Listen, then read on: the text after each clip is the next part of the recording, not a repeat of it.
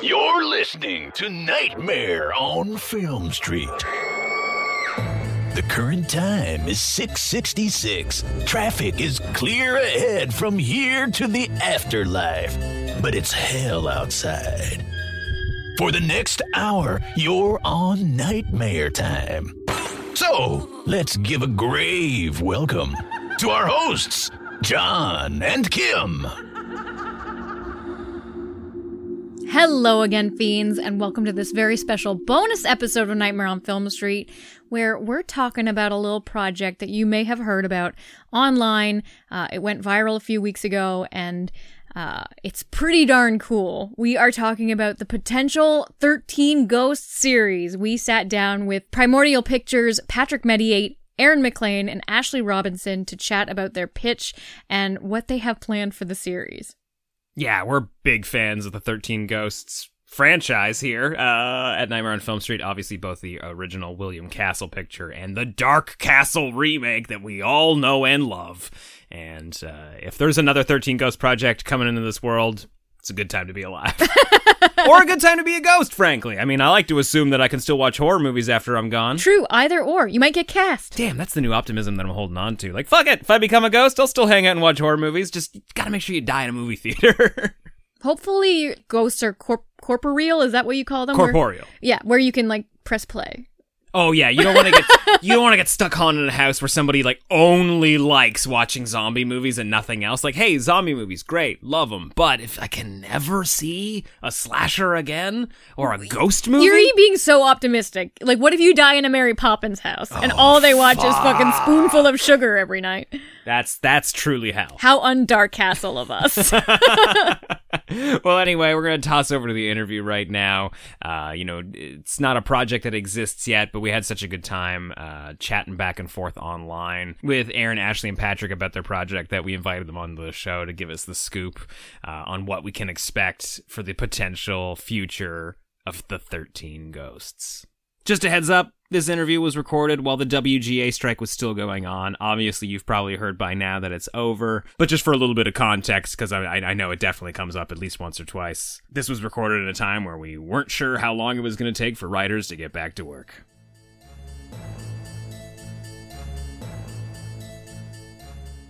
So how did you guys all, hook up? Pat and I went to college together, and then I worked with Ashley on Fear the Walking Dead. Oh, cool. And so you guys have a podcast together, or you're all on different podcasts? Tell me a little bit what you guys do. Yeah, Aaron has his podcast. Ashley, you don't have a podcast too, do you? No, I don't. Not yet. Not We're going to yet. get you. We have to get you one. Yeah. I used to when it was politics based, and it got very depressing. So we decided to stop. Pat's got one. You got one. I do. I have Screenwriters podcast, so we're growing quite substantially. We're in our 4th season. We deal with everything horror screenwriting. So we have some really cool horror screenwriters of past, present, and upcoming on the show. It's really fun. That is fun. Has the strike mostly taken over the podcast, though? The strike has... in a way, the strike has made it a little easier to get guests. We're getting Rebecca McKendry on the show, who does a lot with Fangoria in a week or so. And we're speaking to her, which we have been trying to do for years. And Aaron's actually filling in for my co-host, because my co-host is pregnant and just had her baby. So she's left for a while. Yeah. Well, she's a screenwriter. It's a good time. Yeah. Right. Yeah. Yeah, exactly. I have the Launchpad podcast. We've been doing it for about 6 years. It's me and my former college roommate. We just we get a lot of cool interviews, like comic book writers, and we had Dolph Lundgren on at one point, which was amazing. But most of the time, it's arguing like who wins in a fight, Jason Voorhees or Spider-Man or the Punisher or something. And it's just nerdy raw talk, and we're just goofy dudes. So you guys are at Comic-Con. I mean, you guys are all your shows. Yeah, Comic-Con was amazing. I'm a fan of Launchpad Pod. I mean, it's fun, right? It's weird to distinguish the fandom from the collaboration. It really I know, right? It's fun though. I love it. I mean, it's just a good way, and it's cheaper than shooting a short. Yeah. And it's fun to y'all's banter is really good. It makes me laugh. It's good. It is very good. Did you all just discover one day that that you're obsessed with 13 Ghosts, or is this just like a property that you'd always been hoping somebody else would take on? A little bit of both. Yeah, go ahead, Ashley. Bit of both. Yeah, so Aaron and I worked on Fear, which our last season shot in Savannah. So previously it was shooting in Austin for a number of seasons. And we had to move because, the studios are going through a lot. And since we changed areas, we had some overhaul with some of the folks that we had who came onto the show, and Aaron was one of them. He came on as our head of visual effects, did amazing work. And we actually ran into each other at the Savannah Women in Film and Television's industry party for the Savannah Film Festival. And we just grabbed a cocktail and we're just kind of like meeting each other. It came up like organically, and we both realized we're like huge fans of this property. And I was like, I want to make it into a TV show. And he's like, well, I have a writing partner. And it kind of snowballed from there. It really was like, kind of like, you're my best friend. And so was Pat, who I'm about to meet. And after that, we kind of like sat down and had a meeting about this idea, and it turned out into like a 13 Ghosts jam sesh. And we just started the ball rolling with actually trying to make this a realization. Yeah, like I think Kim as well have been obsessed with the 13 Ghosts. Oh, our we're whole such lives. junkies. As soon as your email came in my inbox, I was like, what? Yeah, I think like every sleepover party I went to at a certain age would have also just been called a 13 Ghosts Jam Fest. Like we were watching that movie on repeat as kids. Yeah, basically anything Dark Castle came out was just like the sweet spot for like just early 2000s horror is defined by like 3 films. It's 13 Ghosts, House on Haunted Hill, and I'm gonna say Ghost Ship, but Ghost Ship is a good one. It's all that campy, like incredibly terrifying fun where it's not anything that's gonna make your sleepover be ruined, but it's still scary enough to like enjoy with a group of people rather than yourself. Yeah, true. And That's that actually first scene though is pretty scary. awesome. So good though. Great. So good. Yeah. Everybody gets cut in half. It's so good. Yeah. That's actually a really interesting point though, because that's when horror movies were still fun. Because then like edging into the 2000s, horror movies got mean. And like Saw is not a great sleepover movie. Like Devil's Rejects isn't the best sleepover movie. Like I've tried, but like everybody's like, man, this is yucking the wow and making everybody not have a good time. And it's just like people like the early 2000s got mean instead of fun. And I think 13 Ghosts is still fun. Mm-hmm. Yeah, for sure. And so Aaron or Pat, like, did you and Aaron sort of like discover that movie together? Like, how long have you guys been friends? Over 15 years. I mean, we graduated college in 2006, right? Oh, okay. 2006. How I like to put this is Aaron and I discovered everything without each other. And then we came together and we realized that we were on parallel tracks, but on separate planes. And all of our experiences in the horror world were the same. We just didn't really communicate with each other about it until when, Aaron, like a few years ago? Like 2 years ago, you texted me kind of out of the blue. Like we had been like, oh, hey, what's up? A little bit. But then you were like, hey, I got this idea. It's about 2 girls that are in a cult. And I texted him back, yeah, but they're werewolves. And he went, genius. And we wrote our first script off of that. That's cool. That's fun. I said, yes, you are the right person to collaborate with me. And ever since then, that spawned an amazing first script together called Daughters of the Moon First Phase. It's so much fun. And how many other scripts, Aaron? I mean, we've gotten like 5 now. 5, We just finished our 5th one. So just finished our 5th script together, and 13 Ghosts. Yeah. Which is like, this is just a passion project. Like this is one of the ones that's like, if you can make this go, I mean, this is what you get into horror for, is like trying to bring something the justice that it deserves. Because I think everybody can agree that while 13 Ghosts was an awesome movie, there are certain areas where it's lacking, to be nice. Yeah. Mm-hmm. And a TV show could iron some of those bumps out. And like, where where, the ideas that Ashley brought to the table with like how to format this, and then what Pat and I brought to the table with like the big long form aspect of it. Like, I think it has potential to just be a brilliant horror TV show and really sort of set the stage for what you can do with prestige horror TV. Yeah, and it's a story that's, even the first time watching it, it's kind of begging for more backstory. Like, they really tease you with like everything you want to know about these ghosts. They just don't give you. That's what I was going to say. Maybe the weakest thing about the remake is that you don't have enough time with the ghosts. That's the thing that's the most frustrating as a fan, because you're like, I could just stay in this creepy bloody bathroom for another hour and a half. Oh yeah. Exactly. And I feel like this movie also just makes me feel nostalgic for DVD featurettes, because this is the one, maybe this and League of Extraordinary Gentlemen and Kill Bill's featurettes.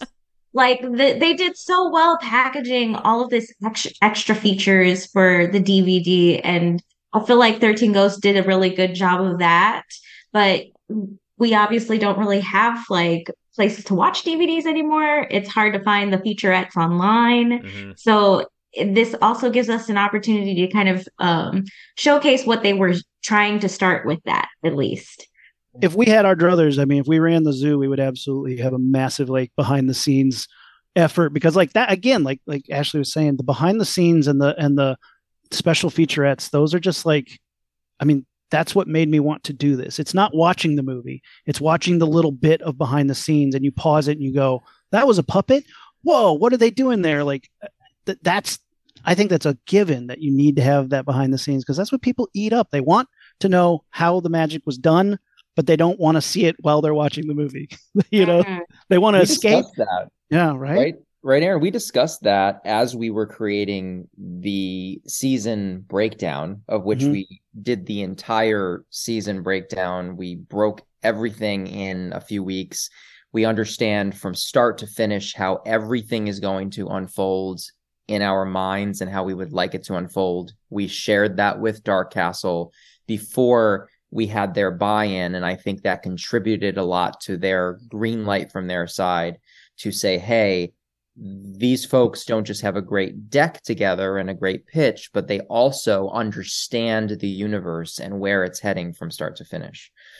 We discussed during that period, I don't know if you remember, Aaron, but doing something similar to Talking Dead that they do, where you have a podcast that coincides with the actual season of the show that brings those extra features on a weekly basis to you, because it's such an epic world that we're creating here with our 13 Ghosts series that it will necessitate needing more background, behind the scenes type things, because there are going to be a lot of questions and a lot of, how did they do this and why did they do this? And also just the you get all the strings dangled. You want to, it's fun to guess, where are they going to tie this knot? Where's it going to all come together? Like, that's my favorite thing about, like, I don't know, when you watch like Game of Thrones and stuff, is like, ooh, I see the threads, but I have no idea where they're going to go with this. And like, that's just part of the ride, is like, that's what makes horror fun, is it takes you on a ride.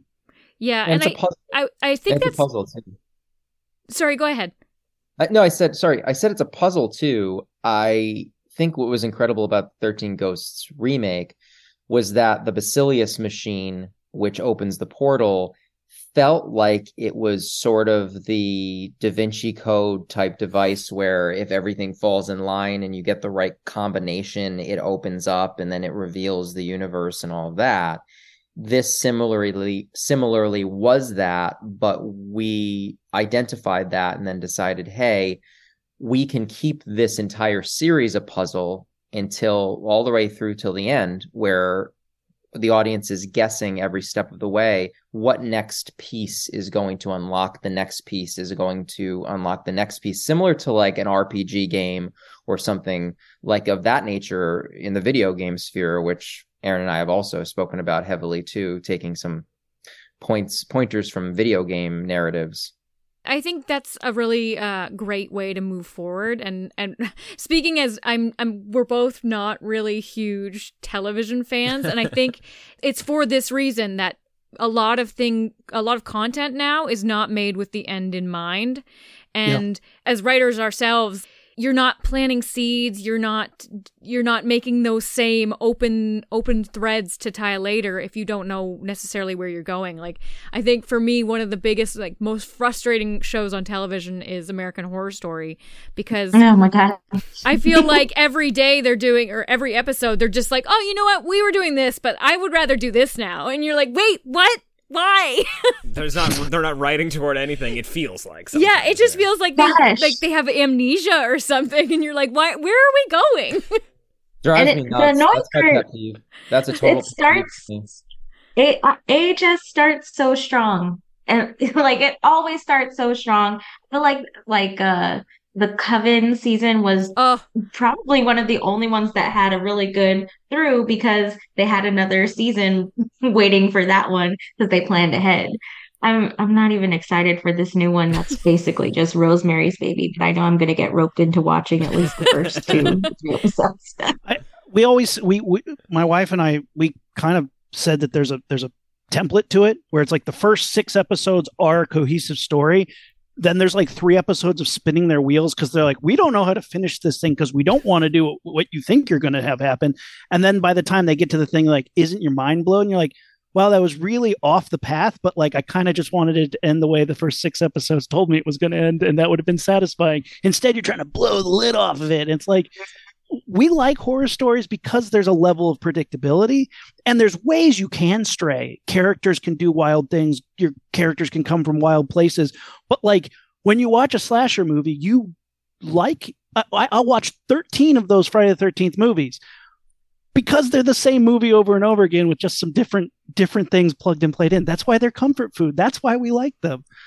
Oh yeah, but there's you really can't undersell like the puzzle box narrative, right? Like that's the lightning in a bottle, where you're dealing with a genre that has got a lot of tropes and a lot of templates and a lot of rules that everybody expects, but when you can keep all the balls in the air and actually have surprises throughout, like that's how you know you've got something really good. So like everything you guys are saying about it makes it sound very exciting. Yeah, we had a lot of back and forths, Aaron. We were racking our brain for days. How are we going to present this? What is each episode going to be like and be structured like in order to get everything in our minds out the right way that we want to tell? We want to talk about Cyrus's story, how he became Cyrus. We want to talk about the ghosts, how they became the ghosts. We want to talk about the family and how they got mixed up in this whole thing, how Cyrus is pulling the family's strings in order to get them to do what he wants them to do in order to fulfill his prophecy of opening the portal. How are all of those things going to interconnect with one another in 13 episodes, of which we're proposing, obviously, 13 episode season? Yeah. That's great. How are they going to do that with each episode? And Aaron, why don't you describe a little bit about what we decided on at the end of the day structurally for each? And it was unconventional. Yeah. And we needed to explain it to Dark Castle, really explain it and go over it. And finally they understood it and they were like mind blown. You know, it's the skeleton metaphor. This is a really cool thing that kind of developed out of our jam sessions with Ashley. And it was this idea that the ghosts are the blood. They're a through line that runs through all the veins of every episode. And even though you jump back and forth between all these characters and places and times, the ghosts and their themes are the piece that carries throughout the whole episode. So if you're dealing with betrayal, the whole episode is dealing with betrayal. What the family deals with is betrayal. Cyrus in his timeline is dealing with betrayal. The ghosts set a theme, and they're the blood that runs through the veins of the whole episode. The family are the bones. You know, they're kind of a structure that you hang the blood off of, and they're the rock that you always come back to, that you identify with as they discover new things, as they discover pieces of the story, pieces of the puzzle.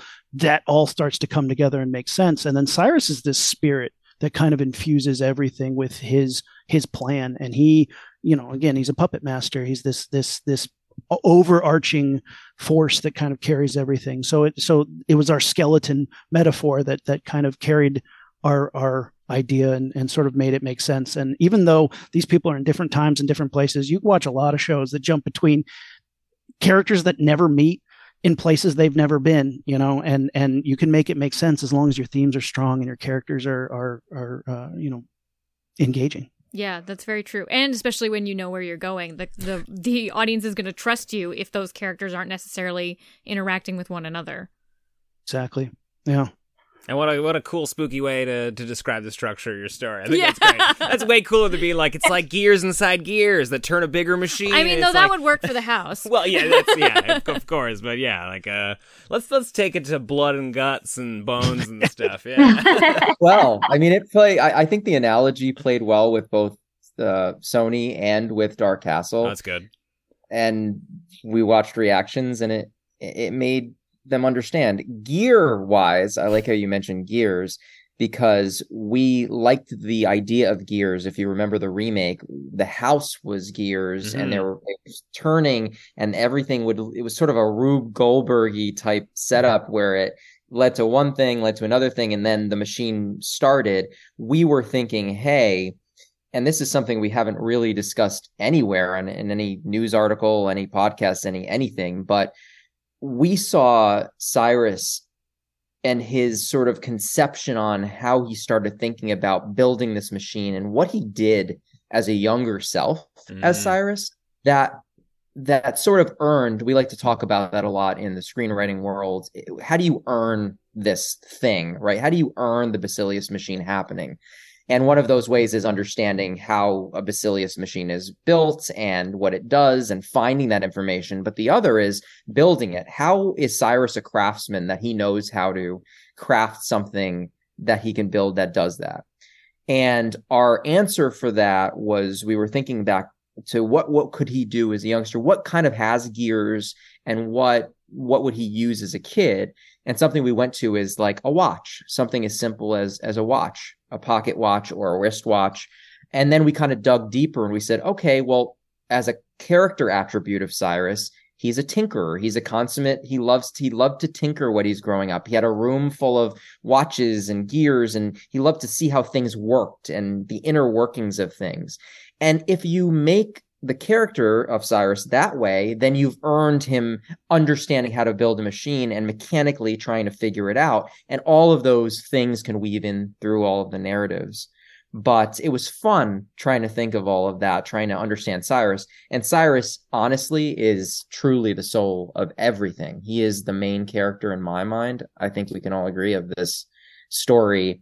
And he gets his dues in this series for sure. I think it's a great angle because, like if you're trying to conquer death or you're trying to access the spirit world in some way that is also like conquering time. So I think a watch is a great entry point for all that.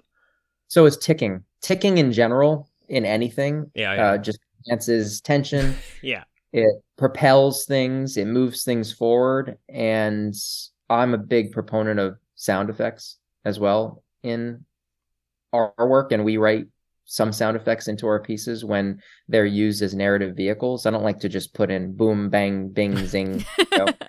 Onomatopoeia. I was just going to say that.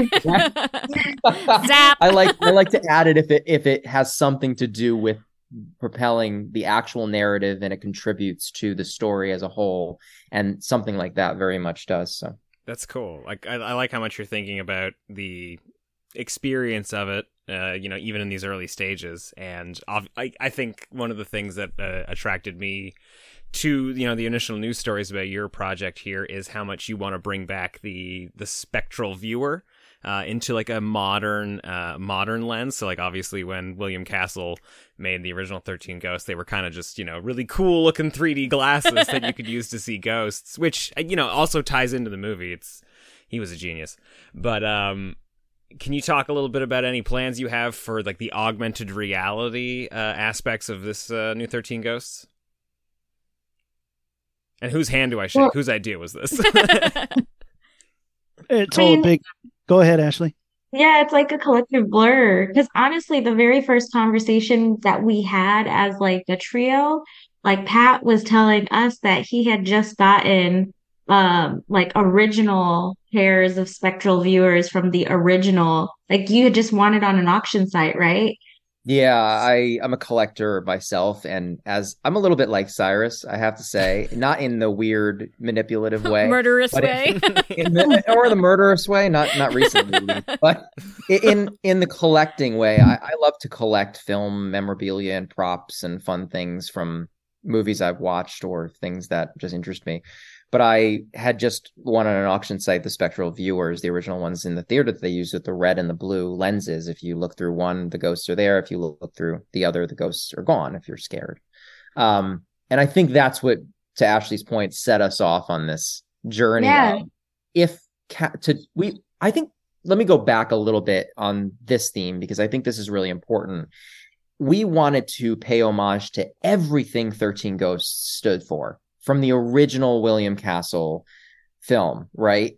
And we wanted to pay homage to William Castle, who created this incredible. If it wasn't for him, this world would not exist. None of this would exist. And his crazy, quirky personality of who he is. And another way to do that was to say, hey, they didn't really extend this to the audience in the remake. We're going to bring it back, and we're going to pay homage to William Castle. And we're going to make our own modern day version of the Spectral Viewers, or find a way. And we bounced it off each other. And we were like, this can happen so simply with AR and with your phone and with an app. Aaron was saying living wine bottles, things that are used in daily implications. I'd been looking for something to use this idea for, because it's like I saw the living wine bottles, which I think are just such a cool idea on crappy wine. But it's like it's such a really neat idea, and there's some really cool applications to it. And I think and we've seen versions of this with like ghost hunting apps that exist already. And it's like, if you figure out a way to polish this up and make it work for what you're trying to do, there's a really cool application for this. And in my mind, there's a way to do it much like the way that they did in the original movie, where you are experiencing the show, and while the show is being experienced, the AR app is interacting with the world around you in a way that could be really cool. But that all takes development and R&D. But I have looked into it, and we do have some leads on places that can put that kind of thing together. And it'd be so cool. It'd be so cool. I would just love it. It would be really cool to do, and it also just like furthers part of our pitch that like, oh, this is a facet to getting you more views. Like, people are going to watch an episode for the first time because they want the story. They're going to go back and watch it the second time to see what they can find with the Spectral Viewer, 100%. Which I think is really cool. Yeah. And it's something like a lot of these streamers and studios need to consider, because like, if we think about like Netflix and what they did with that Black Mirror movie, Bandersnatch, yeah. Yes. Yeah, it's like, people will actually eat this kind of stuff up if you give them the opportunity to try something new. And it would be fun to go back to like Smell-O-Vision for certain things. Yes.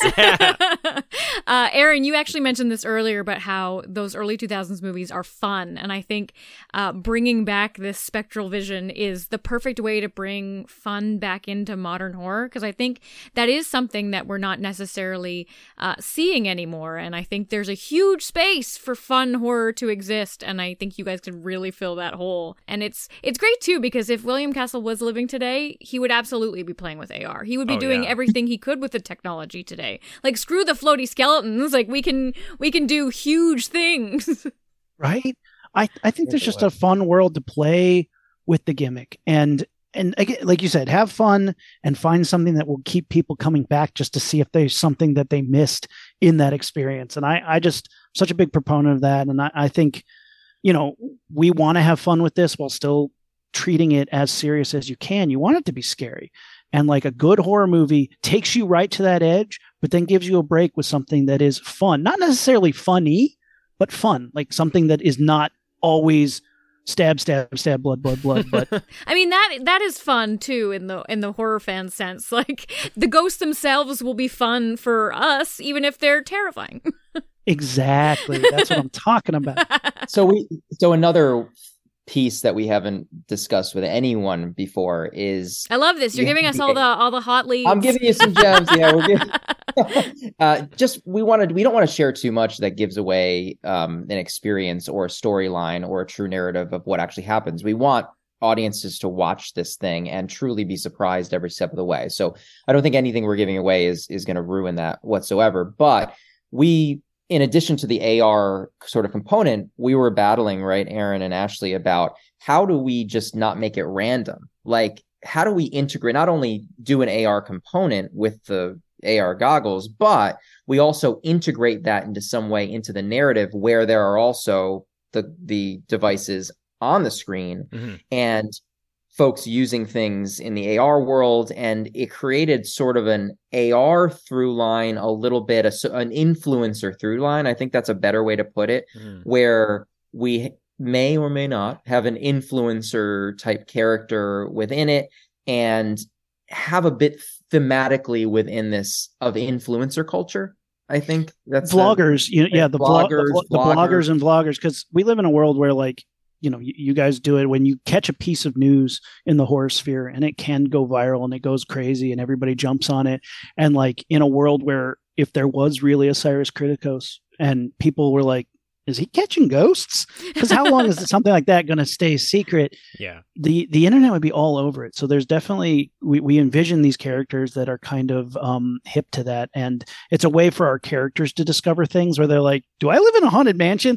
Tap, tap, tappity, tap, tap, tap. And you're like, oh yeah, you're at Ghost Central, man. Like, you didn't know that?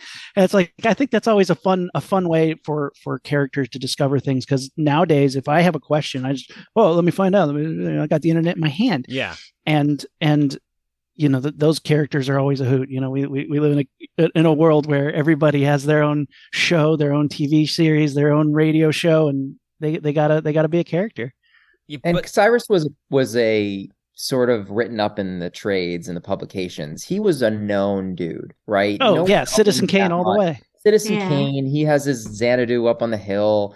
And an OG influencer. Yeah, we knew there had to be online gossip about what goes on. What is he building in there? What is he building up there? I heard it's haunted. There's ghosts in there. Oh no, that's not true. There's nothing up there but an old house, and he died years ago, and it's abandoned. Whatever that is, there is that world of gossip that spreads online, and I think that's also was a way for us also to have discoveries within the series on the family's behalf, on certain characters' behalf of, hey, what goes on here? We're a family moving into this mansion. Is there anything up with this thing? What's the history behind this thing? And we have characters in the right age that are able to play with narratives like that. That's great. And it goes too with viewers watching stuff on TV now, though, right? Like, you watch a scene in a movie or a TV show and somebody says something and you're like, oh, that's an interesting fact, and you, without pausing the show, you'll pick up your phone and Google something while the show's still going on. So, like, I love that you're giving viewers something to do with the phone that's already in their hand. Like, ghost hunting is just great. Like, I think anytime you watch a ghost movie, you're just like, oh, I want to go hunt ghosts now. So now you can do that while you're watching the show. Oh, but I feel like I'm constantly sorry, you hunt ghosts? No, I got my proton pack is hanging on the wall right on. I feel like I'm constantly pitching our filmmaker friends and our writing friends at festivals, like, we need to make something that uses phones. Like, we need to start letting people use phones even in movie theaters. Like, it needs to become part of the experience because, one, it becomes way more personalized. It's something that, it's, I don't know, it's a little more immersive, but also everybody's resisting the urge to look at their phone anyway, so, like, why not just give them something to do with it? Yeah, it's like you can fight that new necessary evil where people are so used to checking their phone every 20 minutes that they're going to do it anyway, so, like, why not have them engaged in your content everywhere their eyes are? Yeah, if I was a better I see it as a Blair Witch. I see it as a Blair Witch situation. They did such a great, I remember growing up when the internet was in its infancy, right? And folks were trying to figure out what to do with it. Their campaign was so well run. I went online and I believed every bit of what they were doing and all the footage, and these folks got lost in the woods, and I had to wait for the day where I could see the actual tape for myself. This is just another way in my mind for us to do that and potentially plant some influencers and make videos and create an online world that's also an extension of the world within the show. There's so many possibilities. And to your point, that's such a great point, that you send people back around, because that's where folks are going. They're going to go on YouTube. They're going to look up things. They're going to go on TikTok. They're going to go on wherever their eyes are, wherever the platform is of the moment. Mm-hmm. And we want them to find something there that then sends them right back into the show. And that world extends to their world. And I think that's really special. And I don't think a lot of shows are doing that, if any show. Yeah, I don't think anything's doing. I mean, apart from the odd Netflix thing. Yeah, the AR stuff's the nervous system of your skeleton. I love that. So, without spoiling anything, can you talk a little bit about what you have planned for your individual ghosts, or who you're really excited to tackle of the 13? Are you bringing the lion back? Let's see. I mean, we could talk about this one's a tough one because this is something that we kind of can't really talk about if we get to move forward with this. But we could discuss that there were some ghosts from the remake that we felt could really be translated well into modern times, and that were really memorable with at least the stories that were already like created as a foundation to elevate for the series that we've hoped to have planned. And then, like we mentioned earlier, with the ghost stories, we really came up with an opportunity to play with time and place. So, like, it's really cool that we're able to jump to different time periods to talk about these ghosts, and to talk about how Cyrus found them, to talk about their different backgrounds, to make them diverse culturally, because Cyrus is a world traveler, and kind of, really dig deep and write something authentic for these people that are coming from different areas. I think that's great. Sorry, just to interrupt you. Like he's collecting them like souvenirs. That sounds fantastic. Yeah, right. He's a collector, and I think this is something we sort of can talk about. How I kind of envisioned it, and it sort of hit me, and it was this really disturbing thought. What if Cyrus was not just collecting the ghosts that mattered to the machine to open the portal, but he was also in the test grounds, and the ability to do that started collecting just any random old. He had to figure out how to collect. Yeah, collectors don't collect right? one thing. Collectors collect like, hey, I got to catch them all, but while I'm at it, I collect all the NECAs, but like. Right. I really am after just the Friday the 13th toys, but I'm going to have RoboCop and Aliens, and I'm going to have to collect at least 6 Predators. Like, collectors don't collect just one thing or 13 things. Yeah, what collector only has 13 items? They don't they collect, and it becomes an obsession. I can tell you as a self-proclaimed just obsessed collector, it's really an obsession, and it is a borderline unhealthy, and you just keep going, and you just want to collect and collect and collect. It almost becomes a hoarding type thing. And we thought, well, what if Cyrus wasn't just doing this again for the machine and just trying to get the right ghosts, but he became obsessed with collecting just souls, innocent people, bad people, whatever that is, and his entire compound was basically imprisoning souls of folks. And we just took off because we're like, yeah, that's Cyrus. That is definitely, he's the obsessed collector of souls. He's poaching these spirits. He's not just, catching them. He's keeping them for his pleasure to look at. And it actually sad emotionally too, because we started thinking about crazy stuff. Like, what if there's a little child that's this innocent soul of a child who died, and his mother, and they're in this cage, just in this glass box, just locked in there. We thought all sorts of wild stuff, but it adds a level of emotional, powerful emotional resonance to everything. I really think just that one element alone. That's even more sadistic too, because you can play with the fact that, like, what if he's just catching any human that dies without necessarily caring for, if they could have the potential to move on to whatever the next place is in that universe. What if he's creating an artificial purgatory? That's great. That's crazy. We're not going to go too far into it, but your thought process is on a very clear track where you're thinking of along the right lines. Rad. So. We can move on. We'll keep your secrets. Okay, so back on the ghost. Do you guys want to just name your favorite ghosts of the remake, maybe that you just are really excited to tap into? You don't have to say what you're planning or what you want to do. Just what are your favorites? I'm gonna pick a different one. Well, I could say my favorite featurette, besides the really depressing one, The Hammer, was The Torn Prince. I loved that featurette on the DVD, about this guy who basically just got torn in half in a car accident. Like, it was the way the story was told was very James Dean.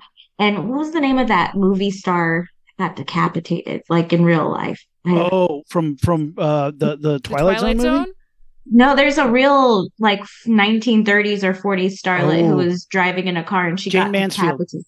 Yes, thank you. That featurette made me think of James Mansfield and James Dean, the way they wrote it. And I thought like the way that they did his special effects makeup with like just half of his body just kind of like ripped. It was really like daunting. That one's kind of haunting. The greaser styling too is fantastic. Yeah. How about you, Aaron? I'm gonna pick a different one this time too. We've gotten this question a few times, and it's fun to discuss them. One of the ones I'm super excited to get into is the Great Child and the Dire Mother, because in the original movie they were not used at all. They're just creepy, and they're good visuals, but at the end of the day, you're dealing with codependence and a codependent relationship, and I think there's something there that we have planned that's going to be really exciting. So that's something that, like, I personally am so excited for that ghost, because when you look at sort of the sickness and the toxic nature of a codependent relationship, there's a lot of evil in that. And in two ghosts, what can you do with this codependence and this evil toxicity just tearing at each other, corrupting their souls? They're going to be like, there's something, a lot of fun that we have planned, and something that I think is really exciting for me to dive into. Yeah, like what does Munchausen by proxy look like in the afterlife? Yeah, right, right. Exactly. Oh my God, imagine you get sent to hell and you're with your mother. Oh my God. If that was the person who sent you there. God. Like, oh my God. You follow the light, you wake terrible. up, and your mom's just waiting there with another bowl of soup. Like, pretty sure you're hungry. Oh God. I'm not saying I'm talking about you, Mom, in case you listen to this. You were great. Patrick, what's your favorite ghost? I'm going to go with something that is going to throw a lot of folks off here, but I really like The Bound Woman. I think there's a lot to dissect there. I think it's extremely complex character, and I think it's a good. I like ghosts that have a mixture. The potential of their story has a mixture of, intrigue and some romance and some angst and a journey of self-discovery, and I think all and the scary attributes of it. But I also like culturally, I think there's a lot there that one could play with without getting too far into it. But I think that's a very three-dimensional ghost from a character perspective, and a strong female lead. There's an ability for that to be a very strong, culturally strong female lead in a very diverse role. Yeah, angst and longing, definitely like good qualities for a well-rounded ghost. Because in a living unrequited love situation would be like, oh, there's something that's tangible that's just out of reach, and that's kind of exactly what life must feel like to a ghost when you can see the living, right? Like, I would love to be alive again, but I can't, but it's just there, and like maybe I could get it. And if you're collecting ghosts, you need to have a melancholy ghost. Like, that's yeah. that's the OG ghost. Mm-hmm. Yeah. And you make a really good point, and that's something we thought about as well while we were writing the series outline, was how do the ghosts feel? Right? What is a ghost going through, and getting in the shoes of a ghost and understanding that, and that is half the fun, because writing and creating is all about getting into the character yourself and becoming the character. It's just fun to be a ghost and figure out what is life like, and not just for this series and this iteration, but looking forward and potentially building a universe out of this thing, which is really an intention. We've discussed that before in other interviews, is building a universe. And the only way to do that is understanding where they go and what their plights are and what the resolution is or what the evolution is of a ghost and where do they go next. Well, I'm sure the original team would be very jealous of the opportunity that you guys, have ahead of you, because I'm sure everybody working on it would have. I mean, there was a lot of effort that went into, sort of some of the backstories of the ghosts, but diving into it is definitely, I'm sure, something they would have all loved to have done. So, like, you and your team your writers are gonna have a great time doing that, I'm sure. It's funny, we've already gotten we've had overwhelming response in the horrorverse all over the place, and we've had a few of the OG cast tweet little things. I actually got a message from the actor that played the great child. Oh yeah. And that message came through a few days ago, and he messaged me and he goes, I'd be willing to put the diapers on one more time for the sake of the series. And I just answered back, if there's any power I have to make it happen. So great. And we talked about that too. How cool would that be just to get some OG, not in specifically the roles. I think it's more fun if they're not in the roles they were before, but somewhere integrated into that. We are way far away from that world and we don't really have 100% say of that, but we always thought it would be cool to Matthew Lillard. Dream. That is absolutely a dream. That would be a dream. But again, that's out of our hands. Right now it's in Sony's hands. That's where we're at. It's a weird climate for movies and studios right now. It's a very strange climate and things are very up in the air. The writers are on strike. Everybody, it's a lot of strikes and labor unions are trying to get what's right for them. And, it's just a bad time to get a show off the ground. So we want to keep that buzz alive. That's why we're really trying to keep people excited about this idea and what the vision for our little motley crew has, because, we pitched it. Dark Castle loved it. They said, let's take it to Sony. We took it to Sony. They were like, cool. And then that's where it sits. That's where you're stuck until you can get them on board. And unfortunately, you can't just go to somebody else and be like, hey, do you think it's cool? Because it's a rights. Everybody has their hand in it. But we'd love for them to come around and be like, yeah, this is what we want. This is cool. And that's why we hope we can get, all the horror fans behind us and get everybody on board to make it happen. I think this is the only chance. I mean, honestly, in my mind, Aaron, and we've discussed this too, but if it doesn't happen now with this iteration, which is so strong and so supported and backed by Dark Castle's blessing and them putting us forward for this. By the way, Dark Castle, unbelievable. The folks over there, Ethan Irwin, Robert Bell, the whole crew there, unbelievable folks.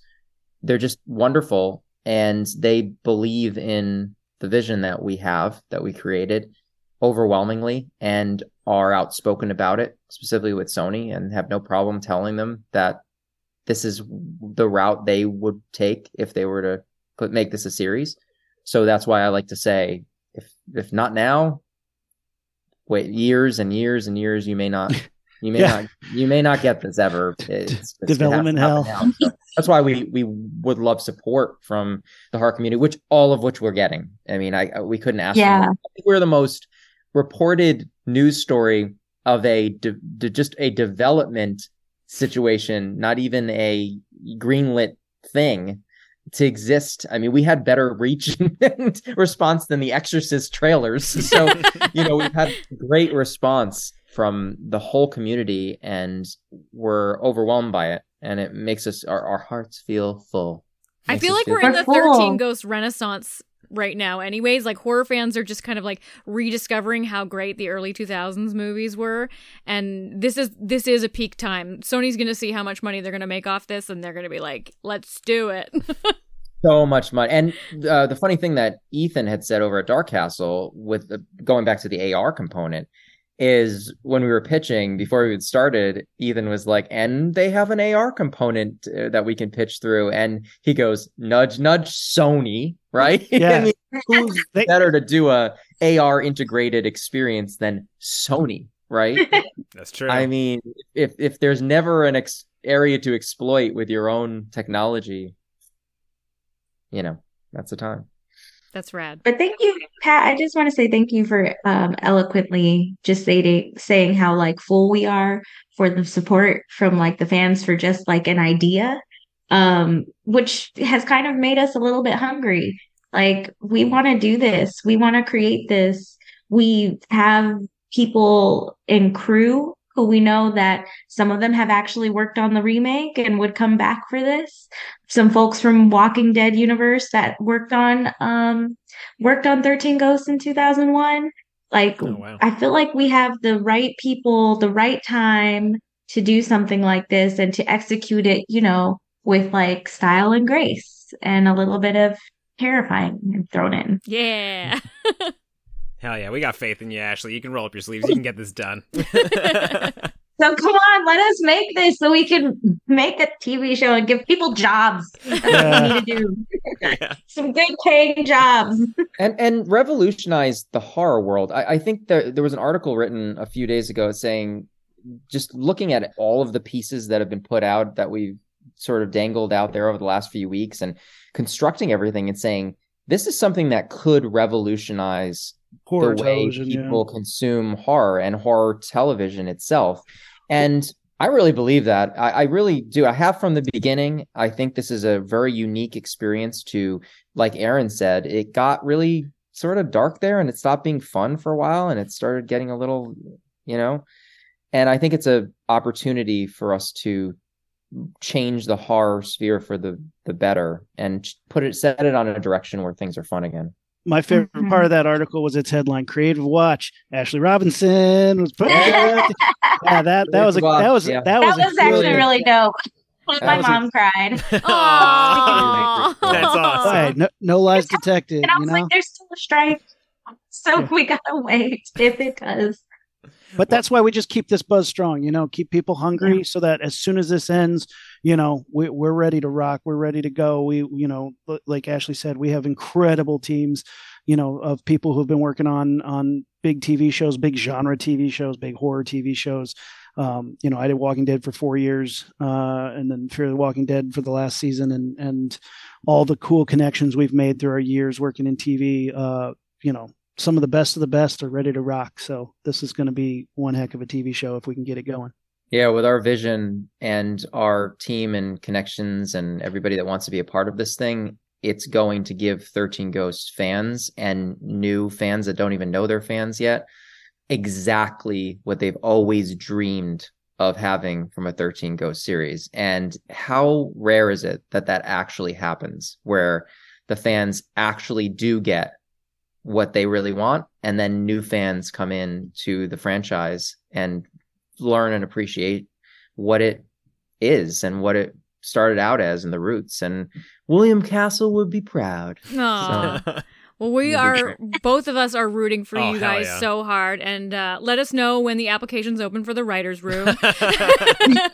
fair writer's room after the strike ends. Very fair. But yeah, Well- thank you so much for taking the time to talk to us, guys. We appreciate it. Thank you for dodging all the questions that you're not allowed to answer yet. That's totally fine. We get it. And fingers crossed, you know, we're sitting here again next October talking about how you guys were a record smash hit. Breaking down the That's first episode. Yeah. That would be amazing. Putting it in the universe now. Sending it out. Well, happy Halloween, guys. Happy Halloween. Can I plug some Happy Halloween. socials? Yeah, Yeah, absolutely. All right. You can check out my podcast if your listeners are interested. The Launchpad Podcast. We're on Facebook, Instagram, and Twitter at Launchpad Pod, on our website, launchpadpod.com. You can check us out on YouTube too. We're doing a bunch of San Diego Comic-Con content drops. We just released the NECA booth tour, where we got to talk to a toy designer who designed all the Ghostface toys for NECA, which is Right on. super cool. That's So, right. a lot of fun there. Cool. Do you guys want to plug stuff too as well? Yeah, anything. Where can we watch the Fear the Yeah. Walking Dead? Yes. Fear the Walking Dead comes back in, I don't even know how many weeks, but I know we end around. When did it come back, Aaron? Oh my gosh, I should know this. Soon, I think very like- soon. Soon! Yeah, End of September. No, end of October. End of October, Fear the Walking Dead comes back. Last 6 episodes of the series ever. It's beautiful. We put our heart and soul in making sure that this series was ended with some respect to the overall story. So make sure you catch that, I guess, on AMC and AMC Plus and HBO Max. What else? And then for myself, my socials are all at Ashapalooza with 3 O's. I'm actually currently crowdfunding for my directorial debut. My friend wrote a short called Reparations Day, where we imagine reparations have actually been given out in America if that day were to ever come. So if you can, just share it on your socials, check mine, and you'll see it on there. And hopefully we can raise some money and make a really beautiful short. Right on. Rad. What about you, Pat? What you got? If you have any aspiring horror screenwriters that listen to the show, which I'm sure you do, or if you just love horror screenwriting or want to know a little bit more about how to write a screenplay for a horror film, you can check out my podcast, Screenwriters Podcast. You can head over to screenwriterspodcast.com. We are on our 4th season right now. Aaron has been taking the reins for my co-host recently. He's a honorary co-host, and we've had some great episodes, and we're a bi-weekly show. So you can follow us on Twitter or X, whatever you call it now, at Screenwriters PC, and on Instagram at Screenwriters Podcast. You can follow myself personally at New York in June on Twitter. And then please follow for more news up and coming, Aaron and I's new production company, Primordial Pictures, at Primordial Pics on Twitter, and we're also primordialpics.com, I believe, right, Aaron? Yeah, and we're on Instagram too. Rad. And Insta. Cool. Awesome. Thanks, guys. Thank you. Thank you.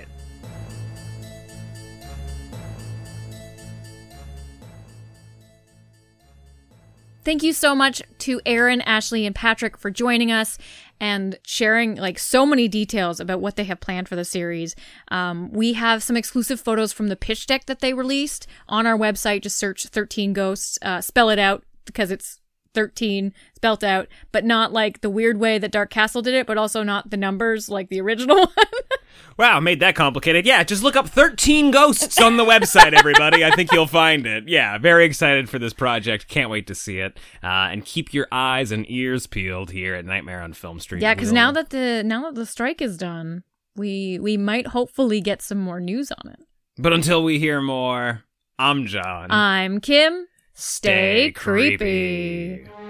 It appears you made it out alive, but we'll get you next time. Help us to grow the horde. Leave a 5-star review on Apple Podcasts or wherever you subscribe. More terror can be found lurking on our website, nofspodcast.com. Until next time, stay creepy, fiends.